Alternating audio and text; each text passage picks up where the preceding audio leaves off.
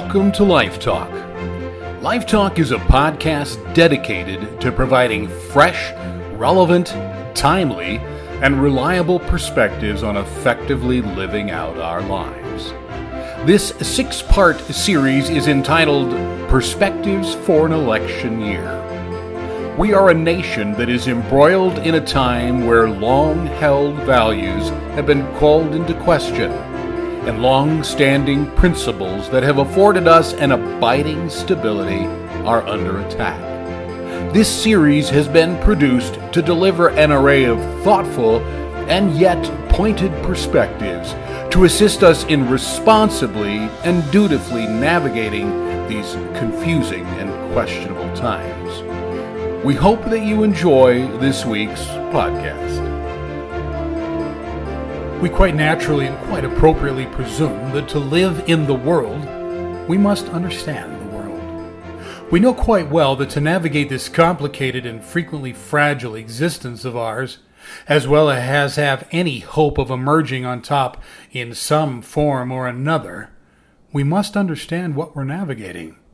If we don't understand the terrain around us, and if we're not acutely aware of the nuances, both large and small, that cut across it, we risk not only being irreparably lost, but we also risk being destroyed in being lost.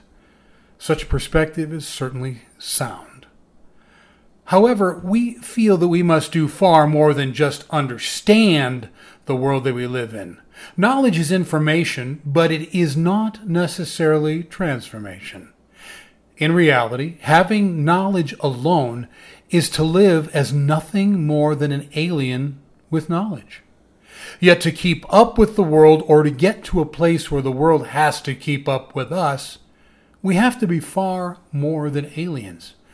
We must throw off that which is alien and become more of that which is the world.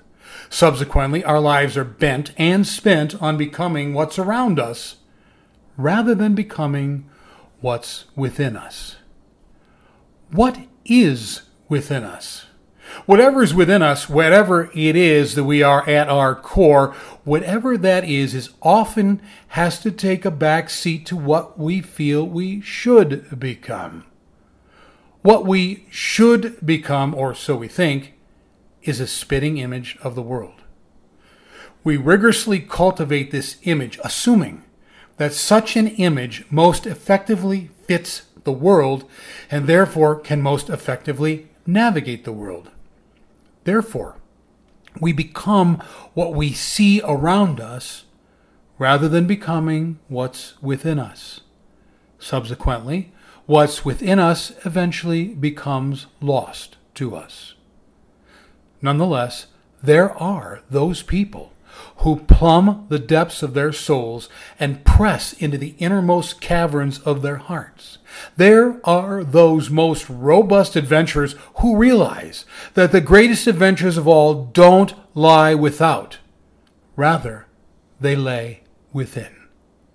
There are those who have come to the priceless realization that to effectively navigate the world is not to become the world, but to become the fullest self living in the world. And these are the world changers that we would be wise to admire, and to which we would be equally wise to aspire. I have been generously impacted by many such thoughtful rebels. I have seen the many who build inward out rather than outward in. There are those who daily stand in the gap and create the space for others to find out who they are, so that they're not told who they are. There are many who have challenged the norms, rejected the trends, stood firm when others fled, and held the line on an intruding world so that those around them could be in the world, but not of the world. There are those wisely rogue people who run against the world in order to change the world. And these are the game changers who were birthed by those who themselves first changed the game. These are the movers and the shakers that walked in the footsteps of others who were constantly moving things and shaking what was left. These are astutely discerning people who understood the world but differentiated themselves sufficiently from the world so as not to be shackled by norms, swayed by trends, bullied by fads, baffled by the mediocrity, and capsized by the ever-changing currents of culture, societal expectation, and politics. Many of these game changers were game changers because of others who refused to let them be anything else. I applaud those bold people, the fearless people, the sacrificial people who refuse to bend to culture or trends so that their friends and children might grow into who they are versus turning into what the world is. I can count innumerable men and women who created the space and ran interference at great cost to themselves to guide others who knew who they were versus being children who were trying to figure out who the world was telling them to be. So who will we be? How will we live out our lives? Will we be what the world demands we be? Or will we be what our soul invites us to be?